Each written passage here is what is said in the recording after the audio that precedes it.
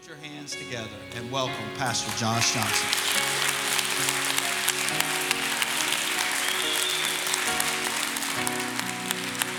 What's up, City Gate? How's my City Gate family doing? Good morning. Come on, give me a good morning. There we go. Pastor said second service is a little different than first. I can tell. I'm looking forward to it, man. It's so good to see everybody. What a true honor it is to be here and get to speak the word of God to the City Gate family. For some of you, like he said, I might be a familiar face, but to many of you, you've probably never seen me before. But we are a part of the City Gate E-Fam. We jump online and listen as often as we can. My family's been a part of some of the online impact groups that you guys did. I know Mallory and I was a part of Carmine and Amy's impact group. Shout out to my impact group. And we had a blast with that. And this body of believers is very special. This is my home church. That's never changed. And I tell you what, God has been able to use Pastor in a great way in my life, as I'm sure he has in your lives as well. And I hope you know, because I can't be on this platform and not give honor where honor is due. I don't know if you've ever wondered if God loves you or has given you favor, but if you've ever wondered that, I want you to look to your pastors that he's brought to you. You have the best pastors in the world. Can we give it up for about 5 seconds for Pastor and Michelle?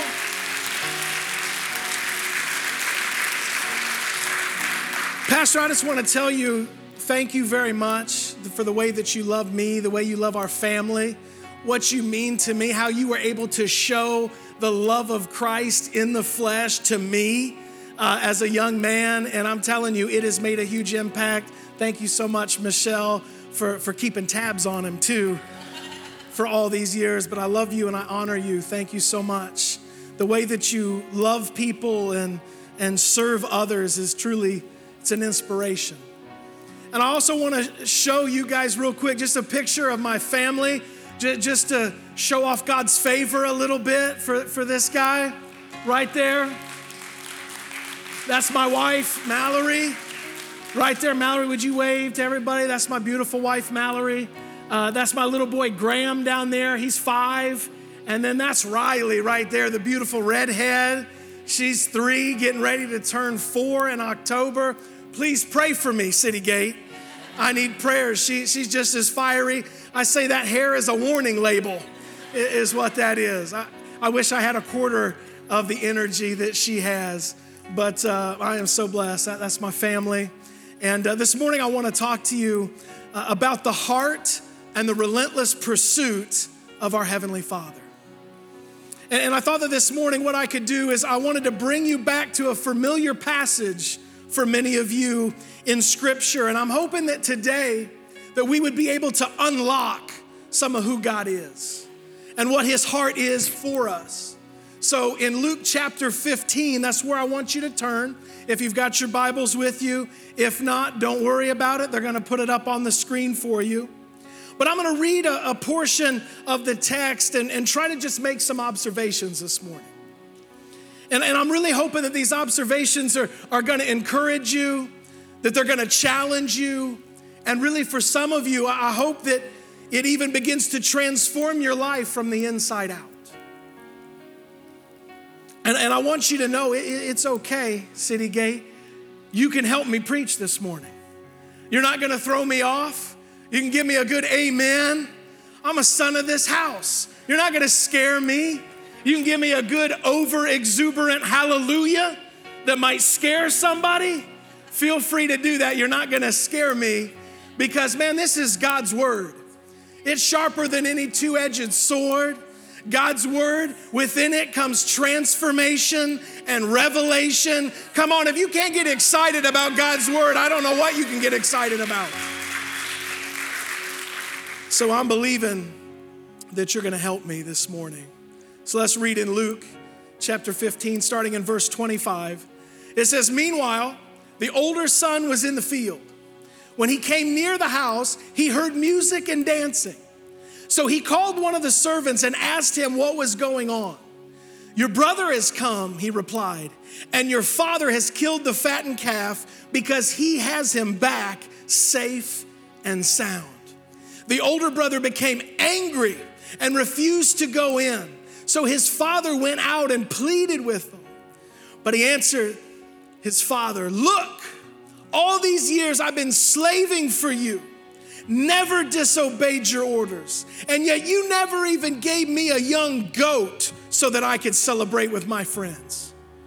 But when this son of yours that has squandered your property with prostitutes comes home, you kill the fattened calf for him."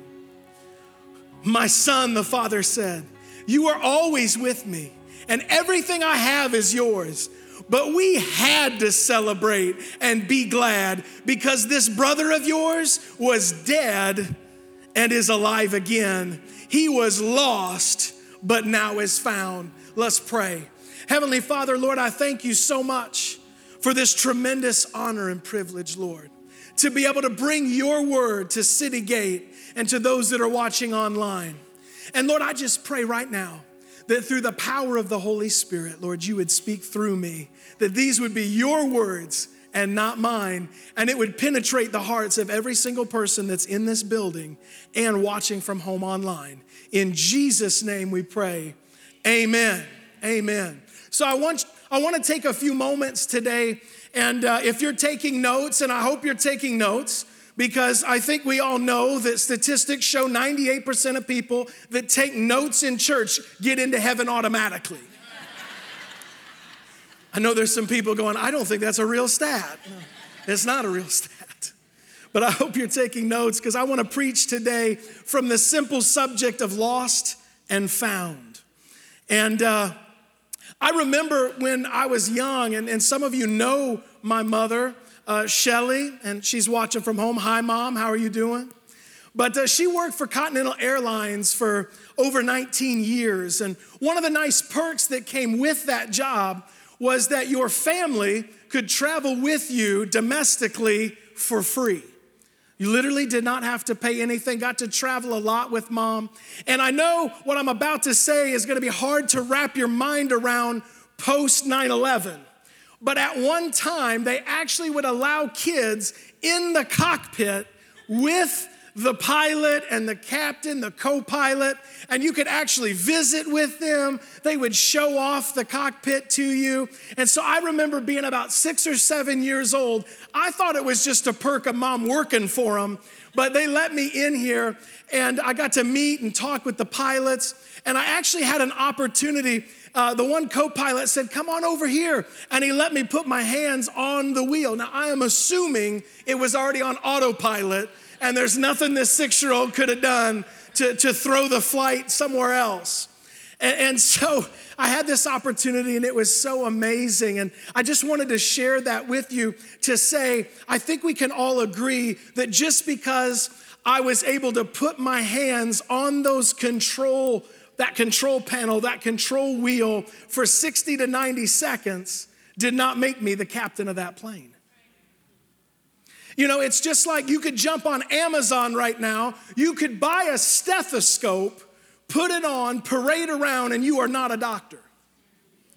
You could put on a policeman's uniform right now and walk around downtown like you're somebody. And that does not mean that the state of Florida has given you the official rights and power to be an officer. You can even be in a commercial kitchen. You can have your hat. You can have an apron on. You can even have a $1,500 set of knives. It does not make you a chef. And just the same, just because you go to church doesn't mean you're a Christian. And I think if we're not careful today in the American church in 2020, we can create a consumer Christianity. A Christianity in which people will just show up to be served 1 hour a week, maybe 2 Sundays a month, And they're the same ones that get upset when the service doesn't go the way that they want it to go. They send pastor an email because the worship team didn't play the song that really ushers them into the Spirit. And they never seem to have time in their busy schedule to actually serve others. And the way consumer Christianity comes about is when we forget the real message and mission of Jesus, what it was. I think it's good for us to be refreshed and to be reminded of the gospel, that the gospel means good news. And that it is good news that Jesus Christ came to this earth. He took everything that I deserved so that I could get everything he deserved. He didn't come to this earth to institute religion. He came to establish a relationship with each and every one of us. Come on, City Gate. If you're glad that Jesus came for relationship and not religion, can we just give him a hand clap of praise? Yet it was in this pursuit of relationship with all of us that Jesus was criticized the most. Now we know that Scripture says in Romans 3:23 that for all have sinned and fallen short of the glory of God. And it's very interesting that if you look up the word all in the original Greek, guess what it means? All. It means that every one of us have fallen short of the glory of God. Not a single one of us has lived up to the standard of God's perfection. And yet Jesus still came for us. And if you follow the life of Jesus while he was here on earth, he was constantly in places and doing things that the establishment of the time disagreed with. They hated on him all the time. They were confused by his mission. They were confused by the way he lived his life. They seen Jesus going to dinner parties that they would never attend. He went into some shady areas. He would spend time around tax collectors and prostitutes. He would lay his hands on lepers and beggars that others were casting away from him, trying to get him so far out of town they'd never see him. Jesus wanted to be in close proximity to him and actually lay hands on him. It didn't make any sense. And because it didn't make sense, the religious people criticized him. They didn't understand his mission. And I think it's easy for us in 2020, having read Scripture and know how the story goes, to think, man, what's up with all these religious people? What's up with all these people giving Jesus a hard time? But I think if we were honest with ourselves and we could put ourselves 2,000 years ago, there's a good chance that we might have been one of those religious people. We might have been one of those naysayers because the way Jesus lived his life was so countercultural. We too might have missed why he came. I mean, think about some of the things that he did. You know, we gloss over it sometimes. We've read that story. We read that bit of Scripture 15, 20 times. We just gloss over it like it's not a big deal. But think about Jesus' very first miracle. And if you're not familiar with it, let me give you kind of a recap. Jesus is at a wedding in Cana with his mom and some of his boys. The wedding reception starts to, I can't say it any different, but it starts to die down because the wine's running out. And not only does this become a problem to the party, this becomes a problem to Jesus and his mother. And so what does Jesus do? Jesus is like, don't worry, turn down for what? He blesses this water, turns it into wine, because we all know there ain't no party like a Jesus Christ party, because a Jesus Christ party don't stop. Come on. Don't worry about me. I'm used to teaching teenagers and stuff. The real preacher's down there. He'll be back next week. Don't worry about it. But I thought about this, and I thought, had I been at that wedding with Jesus, and I was one of his followers, I might have thought, Jesus, teacher, rabbi, you really think that was your best first miracle? Like, I might have thought it would have looked a little bit different, but the thing that you have to realize is that Jesus was into relationship. And with his first miracle, he was showing that he is both big enough to change the laws of chemistry, but yet also personal enough to change your day. You think about the woman at the well in John 4. It's a story about a woman who's been with 5 different men. She's with the 6th man currently. He's not even her husband. She's going to this well in the heat of the day because she's so ashamed, doesn't want to run into anybody, and yet Jesus just so happens to be there all by himself. Now, there's a lot of religious leaders today that would think, oh my, Jesus, where's your accountability partner, bro? I don't know if this is a good look. All by yourself with one of the wildest women in town. But yet, Jesus was there on purpose with a purpose. Which was to look at this woman and say, woman, if you knew who you were speaking to, you would recognize you're thirsty. And yes, you've been with 5 men, and this is the 6th man, and he's not gonna quench the thirst of your soul either. What you need is the 7th man. You need me, because if you'll drink of me, the living water, you'll never thirst again. Your soul is thirsty. He was coming for relationship. And one of the most provocative things about the ministry and mission of Jesus is that he was never afraid of being guilty by association. He wasn't worried about status. He wanted to reach people. He came for relationship. He didn't come for behavior modification. He came for heart transformation. Because you need to know, City Gate, the gospel is not about bad people becoming good. It's about dead people coming alive in Christ.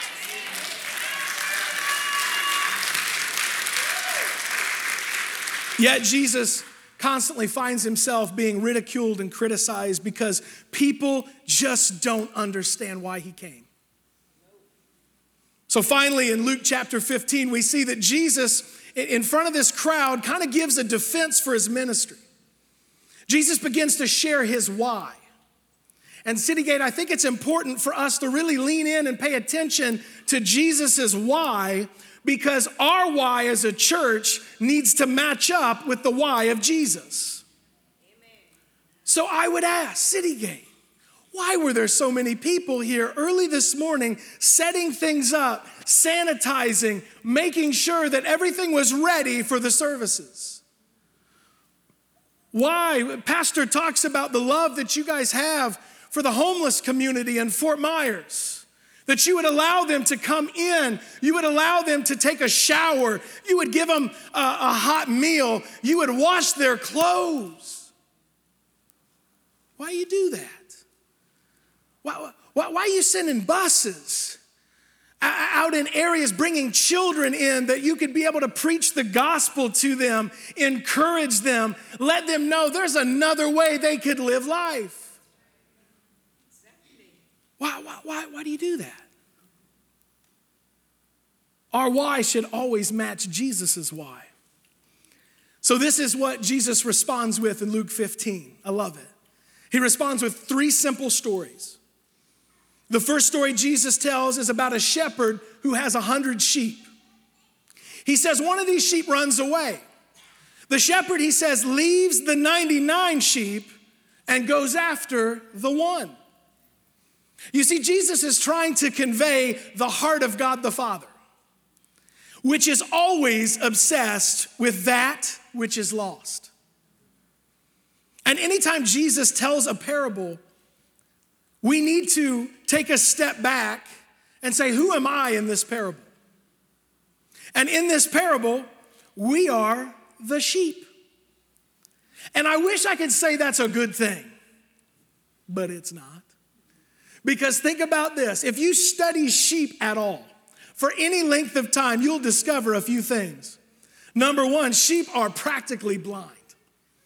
They can't hardly see a thing. But not only are they blind, but they are stubborn to no end. I'm sure that doesn't apply to any of you. But they're stubborn to no end. Let me give you an example of how stubborn a sheep can be. It is proven that if a sheep is left out in the pasture with no shepherd, it will not only eat every bit of the grass that's out there, bare, gone, then it will proceed to eat one another's excrement until they die. It's gross, but that's how stubborn and stupid sheep can be. And Jesus in this parable is going, you know who y'all are like? Y'all are like sheep. Well, thank you for your ministry, Jesus. But how true is that? Because that is just like me. Like if I am left to myself with no shepherd to guide me, I will indulge my flesh until it kills me from the inside out. Sin will eat at us and we will just continue to go after the things that we desire and the things that we want. And that's why we need a shepherd. That's why in the book of John, Jesus says he is the good shepherd. Jesus goes on in this parable saying that the shepherd leaves the 99 in pursuit of the one who ran away, obviously giving this amazing illustration of this relentless and wild love of God. And the fact that this shepherd representing God would actually come for us when we made the choice to run away. And then Jesus says that the shepherd finds the lost sheep, comes home, calls all his neighbors and friends, and they basically throw a block party. Why do they celebrate? Because that which was lost is now found. And just because the sheep was lost doesn't mean the sheep lost any of its value.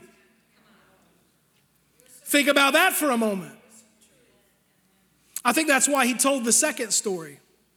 In the second parable, he says, it's like a woman who has 10 gold coins and she loses one of the coins.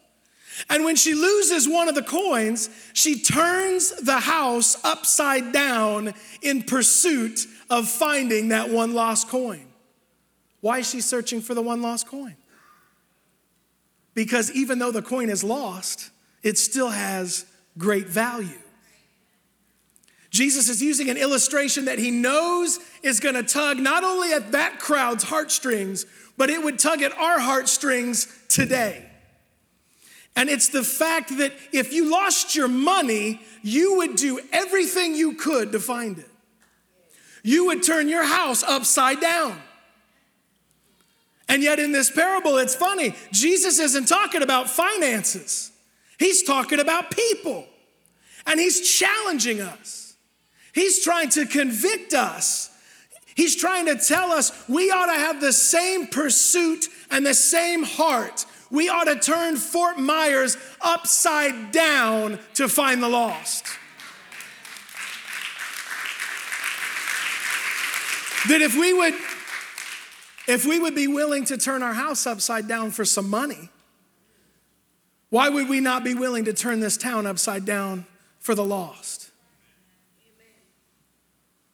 If you've ever wondered just how much you are worth to God, you're worth Jesus. Because God sent his son down from heaven to die a criminal's death on a cross for you and me.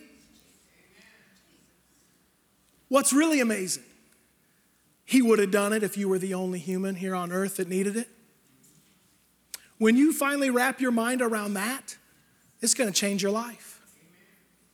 When I finally wrap my mind around the fact that Jesus loved me so much that he would have done that for me and me alone, what? So this woman flips her house upside down. She finds the one lost coin. And what does she do? She calls all her friends and she throws a party. Because that which was lost is now found. But I got to thinking about that particular parable, and I got thinking about the fact that what good is it to be valuable yet unused? Because that coin was still valuable even when it was under the couch, but it wasn't being used. And I thought, how many people are in the church today that are tremendously valuable, but they're just refusing to be used? They're just sitting idle.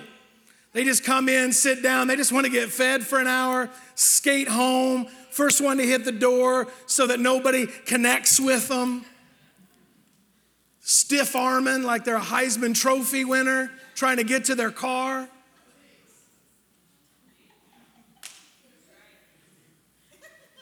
City Gate, Jesus didn't come to establish religion. He came to establish relationship with broken people. And I think that's why he told this third and final parable. He said, I want to tell you a story about a lost son. Jesus says, there was a young son who came to his father and said, I want my inheritance right now.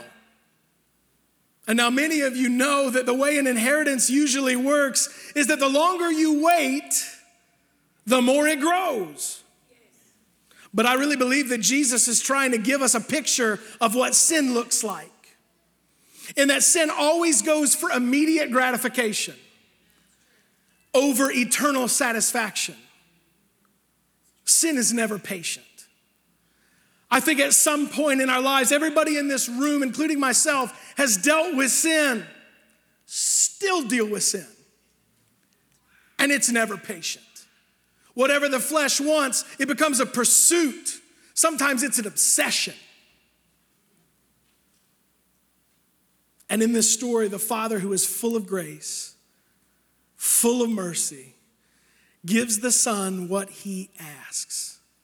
How many know sometimes in our life, City Gate, the worst thing that we can get is exactly what we want and what we ask for? But this Father who's full of grace, full of mercy, gives the Son what he asks. And we know that the Son goes on to a distant land, squanders every bit of the inheritance on wild living, up until the point he is in such a position that he is working for a pig farmer.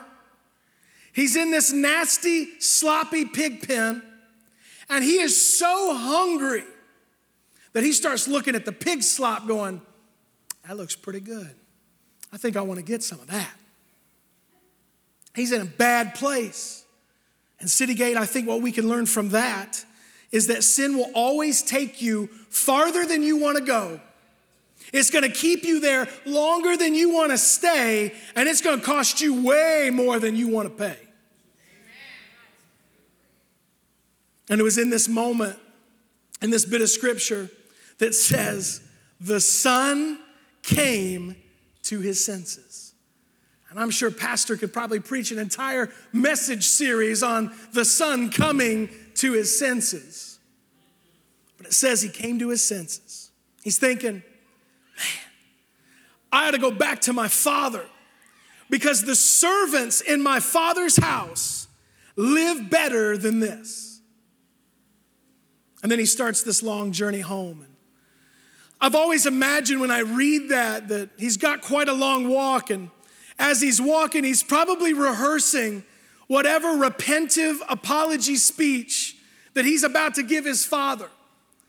I would imagine he's probably like, oh, if I could just tell him, Father, I'm so sorry that I asked for the inheritance. I really didn't want you to die. I know that that's what it meant, but I promise that wasn't my heart. I'm so sorry and I messed up. If I could just be a servant, because there's no way that Dad's going to take me back. There's no way I'm going to still be entitled to anything. There's no way that whatever my plan and my purpose that my father had for me, there's no way it's still mine. I blew that opportunity. So I better practice a really good speech. Maybe I can coerce him to let me be a servant. And yet something amazing happens in Scripture. All of a sudden he gets to the end of, I imagine, this long drive. And it says in the Bible, this is amazing. It says, the Father sees him from a distance. That means the Father was looking for him. Man, I don't know who I'm speaking to today, but this is good news. And how do I know that? Because that was me. I remember, just because I was raised in church, and you heard that from Pastor, I was raised in this church, did not shield me from making some really, really bad decisions. Man, from about 18 to 25, I couldn't make a good decision in my life if it slapped me in the face. But something amazing happened. God's grace, a life-giving church, a mother and a grandmother that wasn't afraid to pray, a pastor that wasn't afraid to be able to show Christ's love in the flesh. He loved me when I wasn't lovable. I got to see the love of the Father through a man. The Father sees him from a distance. And can I tell you, City Gate, his love, the Father's love for me has always outweighed my faith in him. It's never even been a comparison. And I learned something very important, that you cannot disqualify yourself from your calling, your purpose, and your plan. So I believe there's somebody that maybe you're in this room, or maybe you're at home watching online, and you feel like, no, Pastor, I don't know what you're talking about. You don't know me. You don't know what I've done. I've done too much. The Father ain't never going to take me back. Whatever plan and purpose that was great, he's given up on that because he sees me. He knows me. And I would tell you that is a lie from the enemy. You can't disqualify yourself from his love. You can't do it. So then there's this beautiful image that the Father and the Son embrace. And the Son is trying to get out this rehearsed speech that I believe he was practicing the whole way there. Oh, Father, I'm so sad. And the Father won't even let him get words out. He's just grabbing him. He's just showering him with love. He's embracing him. He's kissing him. Not only is he not angry with him, he's actually saying, servants, hey, get over here. You got to get a robe on his back. You got to get sandals on his feet. Get a ring on his finger. This is my son. He was lost. I thought he was dead, but now he's back. He's alive. What was lost is now found.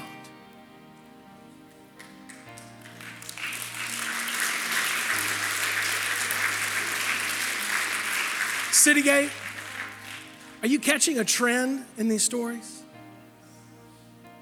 God loves some parties. And it's because his parties always have a purpose. Jesus died for you. And he would have done it all the same if it was just you on this planet. What an amazing thing to wrap your mind around. The love of a father, so amazing. I don't know who you are, but you have a plan, you have a purpose. It was from the time God was molding you in your mother's womb, and no matter what you've done from then to now, it hasn't changed. Forgiveness is available. Repentance is a turn. It's a turn from the old way and a turn to the Father. And our Father, when you turn to him, he runs at you. Man, can we pray? Man, with every eye closed and head bowed, man, I want to pray for you. I want to pray for this church. I'm going to give those an opportunity, man, to just get right with the Lord. So with every head bowed, every eye closed, Heavenly Father, Lord, I pray for this church. Lord, this is a church that is influencing an entire region and a city. God, I thank you for their sacrifice. God, I thank you for their leadership. But most of all, Lord, I thank you for their heart to seek those who are lost so that they may be found. And I would ask, with every eye still closed. Man, maybe that's you that's out there that's saying, man, Pastor, that spoke right to me. Man, I'm that lost person. I've been trying to do this life by myself for far too long. I need a shepherd in my life. If that's you, would you be bold enough right now? Would you just shoot your hand up? Nobody's looking around. This is just a moment between you, me, and God. You'll have an opportunity to go public with it the next baptism service. Man, I see those hands. That is amazing. Up in the top, down in the bottom. I'm sure there's people at home watching online, same thing. Man, that is amazing. Greatest decision you'll ever make in your life. Greatest decision you'll ever make in your life. I encourage you, make sure you connect with a Connect team member before you leave this building. But I'm gonna pray right now, and the first part of this prayer is gonna be for you. So I want you can go ahead and recite exactly what I say. You can make it your own, that doesn't matter. What matters is when you say it, you mean what you say. And then I'm just gonna pray over the rest of you and the rest of this week. I'm believing that you're gonna be a blessing to so many people this week, they won't even know what hit them. Let's pray. Jesus, Lord, I am sorry that I've tried to do this life on my own for far too long. Today, Lord, I give my life to you, all of it. I'm going all in. Lord, I know you were exactly who you said you were. You are the Son of God. And you went to the cross and you died a criminal's death for me and my sins so I could have what you deserve. But it didn't stop there. No, Lord, you continued and you went on 3 days later, you rose from the grave, proving you were exactly who you said you were. You ascended to the right hand of the Father, and you are there right now interceding for every one of us in prayer. So today, I give my life to you completely. Use me to further the kingdom in Fort Myers and beyond. In Jesus' name we pray. Amen. Amen. Can we just celebrate those that gave their life to Jesus this morning?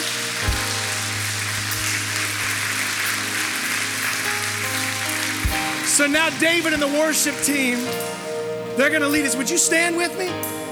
They're gonna lead us in one more worship song. And here's what I want from you, City Gate. I want you to worship Jesus with everything you have. I don't know what your week looked like, but I know what your week's gonna look like. And I want you to give God everything right in this moment, all right? We love you.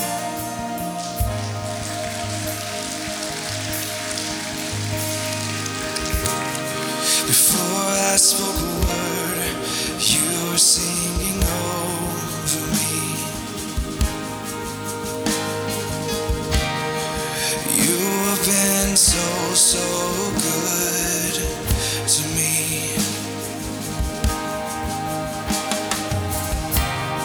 Before I took a breath, you breathed your life in me. You've been so kind to me. And all the overwhelming, never-ending, reckless love of God. And all it chases me down, fights till I'm found, leaves the 99. And I couldn't earn it, I don't deserve it. Still you give yourself away. And all the overwhelming, never-ending, reckless love of God.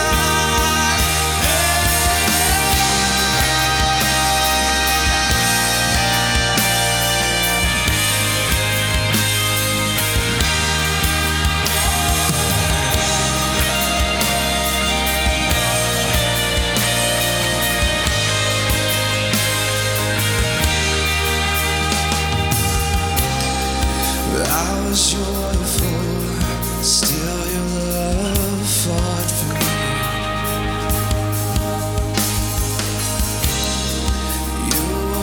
been so, so good to me.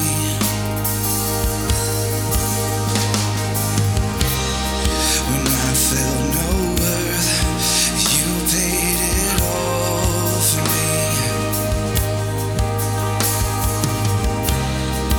You've been so, so kind to me. Overwhelming, never-ending, reckless love of God. And all it chases me down, fights till I'm found, leaves the 99. And I couldn't earn it, I don't deserve it. Still, you give yourself away. And overwhelming, never-ending, reckless love of God.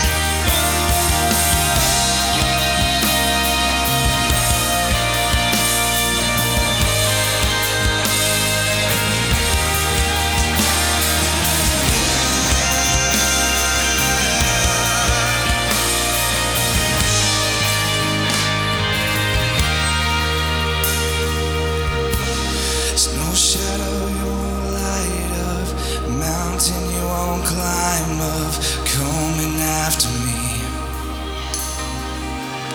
There's no wall you